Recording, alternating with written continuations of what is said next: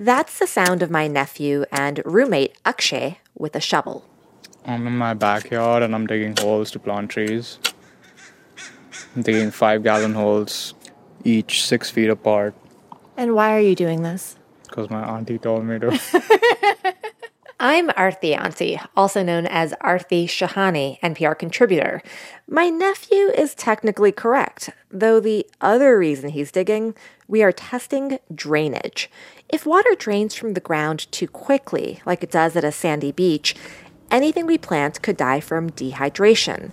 And if water takes too long, plants drown. Do you want it wider? Yeah, I think if you go a little wider.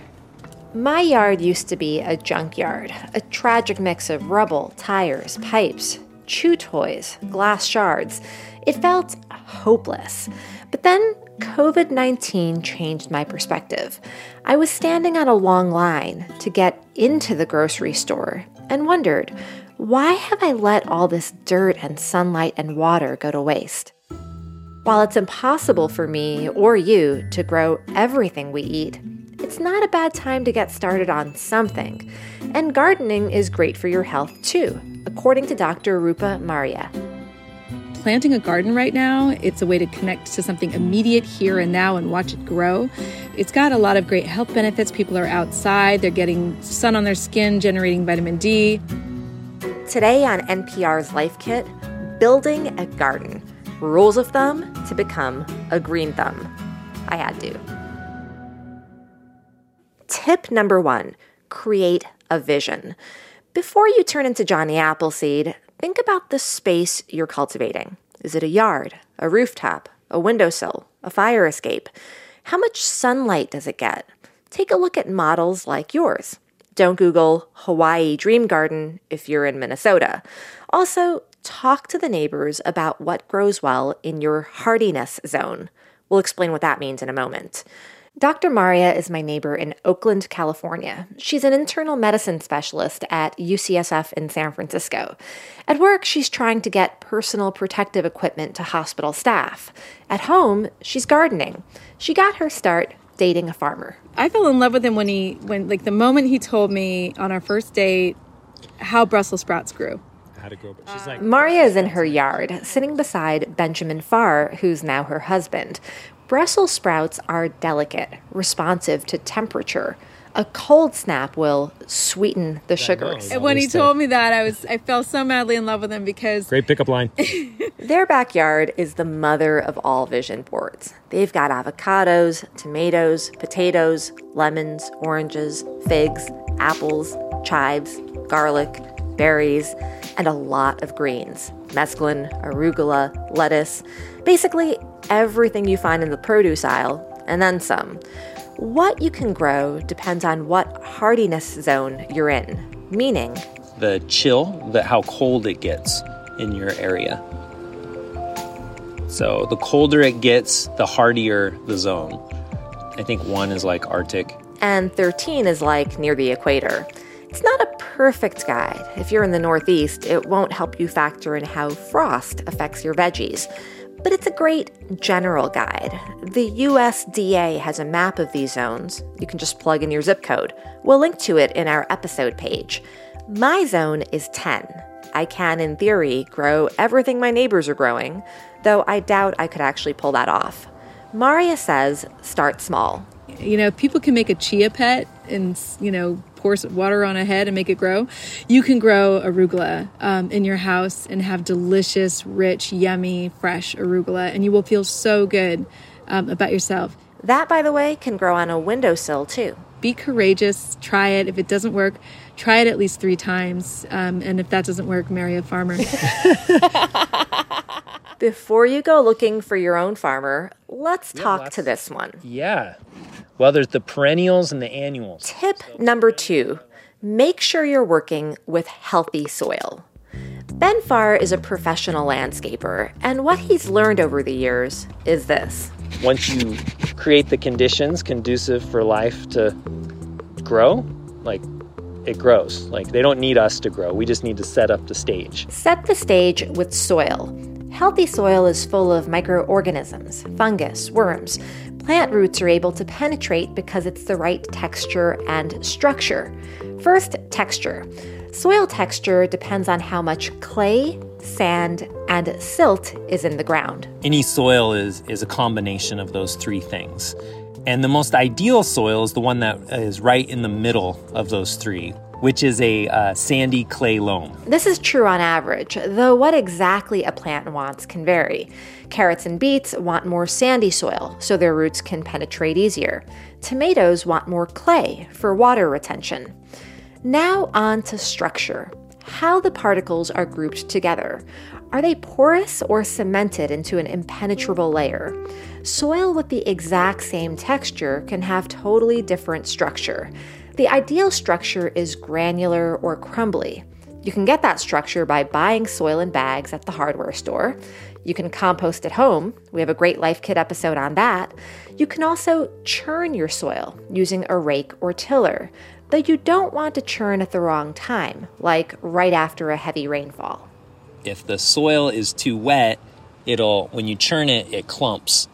And then that locks, and then when it dries out, it remains in these basically balls of clay. That clumping can set your garden back for years. And therefore it doesn't allow for air to penetrate in, and it will be harder for roots to penetrate that soil. There's also pH level, how acidic the soil is. The ideal soil is between 6 and 7.5 pH. If your plant starts to brown, you might need to add a soil conditioner to amend the acidity. Your local Master Gardener program can point you to labs if you want to put your soil in a Ziploc bag and send it off for highly accurate testing. A big issue many people have is lead. It gets into the soil lots of ways. Paint chipping from houses, old pipes, other debris. Farr says, do not stress. You can still grow fruits and vegetables. There's some things in the soil that can be transferred in the plant itself, so then when you eat that plant, it's in the cellular structure of the plant. And lead isn't one of them. It only becomes a poisonous as a physical property. So if you have lead in your soil and that soil dries out and starts blowing and you then eat that soil, that's where you're getting the lead. You're eating the soil part of it. For the most part, plants do not absorb lead into their tissues, but it gets on their skin. This is one reason it's important to wash all your veggies, even organic veggies from a farmer's market. You want to make sure there's no trace of soil residue.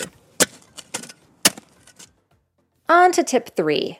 Plant seeds, or if that's too hard, get transplants. I want herbs and vegetables.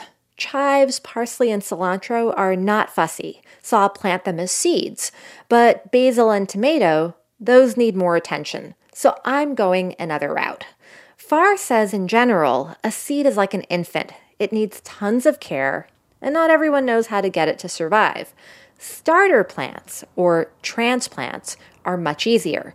Those are the plants you'll see growing in small pots, maybe a few inches high. They still need your love, they still need your care and stuff, but they're not gonna fall down and kill themselves.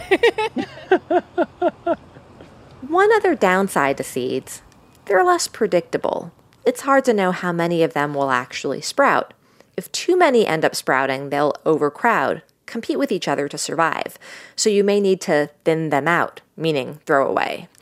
Farr has a corner of his urban farm dedicated to growing amaranth, mustard, and edible chrysanthemum starts. These are all little starts here that, this is lettuce starts that we transplant thousands, Thousands. He gives them away to new gardeners like me.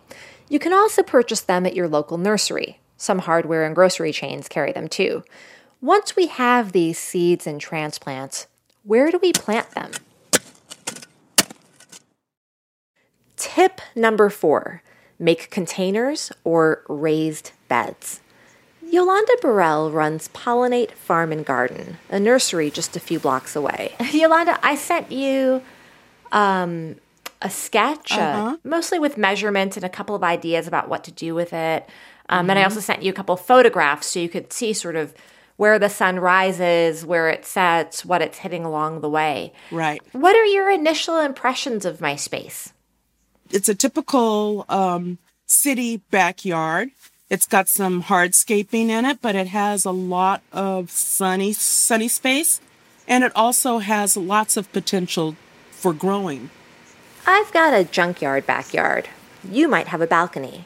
Whatever the scale of the project, she recommends wooden boxes. In your schematic, you want to do a couple of longer boxes along the fence for your herb garden. Plain whitewood, like the pine they sell at Home Depot, is not ideal. It will last probably for 3 years or so, but then it's going to start to break down.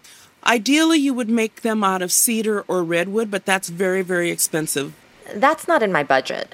Another source of durable wood, one that's totally free, is pallets. Pallets like they use in shipping, is that right? Like the sort of multiple wooden slats Right. held together in a sort of long, thin... Yeah. Usually they're 48 by 48, and they're fairly standard size. Pallets are built to not break apart, but with a saw, hammer, and pry bar, you can grab the slats and repurpose them. If you look on Craigslist or pass by grocery stores, there are lots and lots of pallets lying around. Ideally, you want the ones that are stamped with the letters HT for heat treated. That's more rot resistant. You can build the pallets any dimension. I need mine to be long, like 20 feet, but narrow, say 1.5 feet. Another consideration is depth. Burrell says the containers should be anywhere from 6 to 18 inches, depending on what you grow. Lettuces can be fine in like a 6-inch deep box because the roots aren't that deep.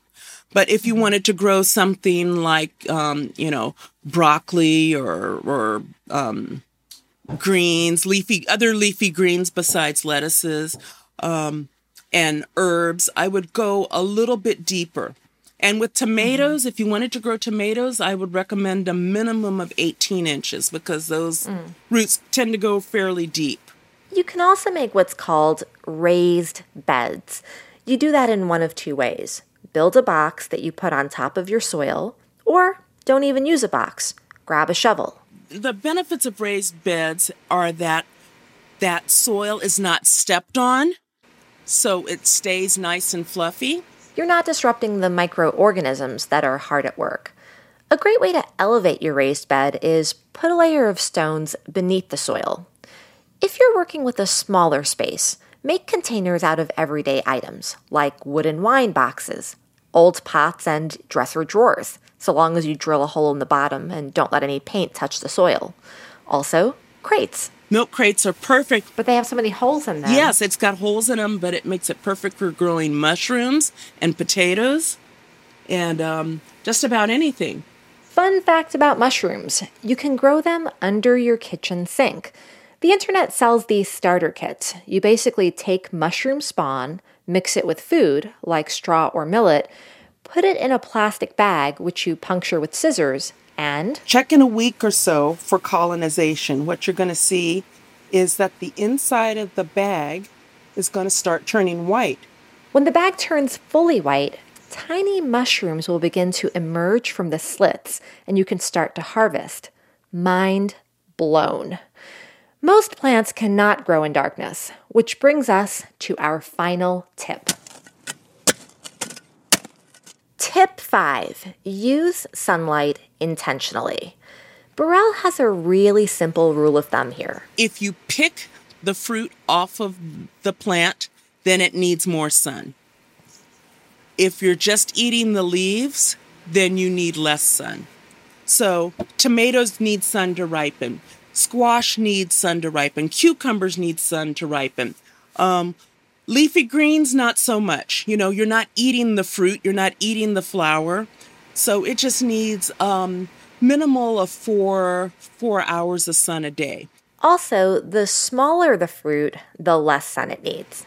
So when customers come to the shop and say, I just can't grow tomatoes. I've got this big tree. I say, okay, grow sun gold tomatoes. And don't try growing a big beefsteak tomato, which needs lots of light. There's not a super general rule of thumb for water. Seed packets and the labels on starts will typically tell you. Yolanda Burrell is the reason my nephew was digging holes in the yard to test drainage. You don't want your trees to have wet feet. It's called wet feet. That's cute. Turns out we have great drainage. The 5-gallon holes Akshay filled with water drained in 12 hours. We decide we want to plant trees. He and I drive to Pollinate, Burrell's nursery, to pick up our young trees. Hi. We want citrus, but we're not sure which one. What's the most likely to thrive and not be killed by us? Meyers they grow so well. Meyer lemon, quintessentially Northern California. My nephew buys blueberries for his protein shakes, and the prices have been going up. He eyes a blueberry tree. Yeah? Let's do that. Are they like the same kind and like require the same amount of maintenance? Yeah, the same kind of. The thing with blueberries is that they want acidic soil. So you'd have to get like an acidifier, a fertilizer that acidifies the soil. Never mind. Too much work for us. Back home, Akshay plants our very first trees. We have the Meyer lemon, as well as apple, apricot, and fig. Are you excited? When they grow, yeah, I'll be super excited. I can build a tree house finally. Not for the fruit? Not really. That I can get off Costco. But yeah. Nephews. Well, I am excited for the both of us. This project is sweet victory.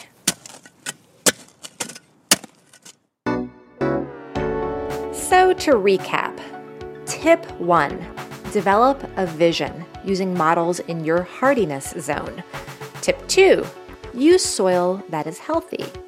Tip 3, transplants can be easier to grow than seeds.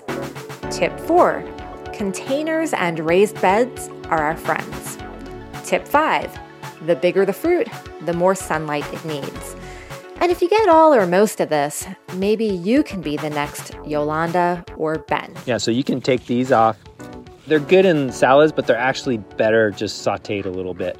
So you take these with kale or with dandelion greens or something and just like saute them up, and they're so good. And they have it's a very different, it's really good. It's like sweet, but not bitter at all. For more NPR Life Kit, check out our other episodes. We cover everything from talking to your kids about climate change to how to get the best care from your doctor. You can find those at npr.org/lifekit. And if you love Life Kit and want more, subscribe to our newsletter at npr.org/lifekitnewsletter. If you've got a good tip about gardening or otherwise, leave us a voicemail at 202-216-9823 or email us at lifekit@npr.org. This episode was produced by Audrey Nguyen. Megan Kane is the managing producer.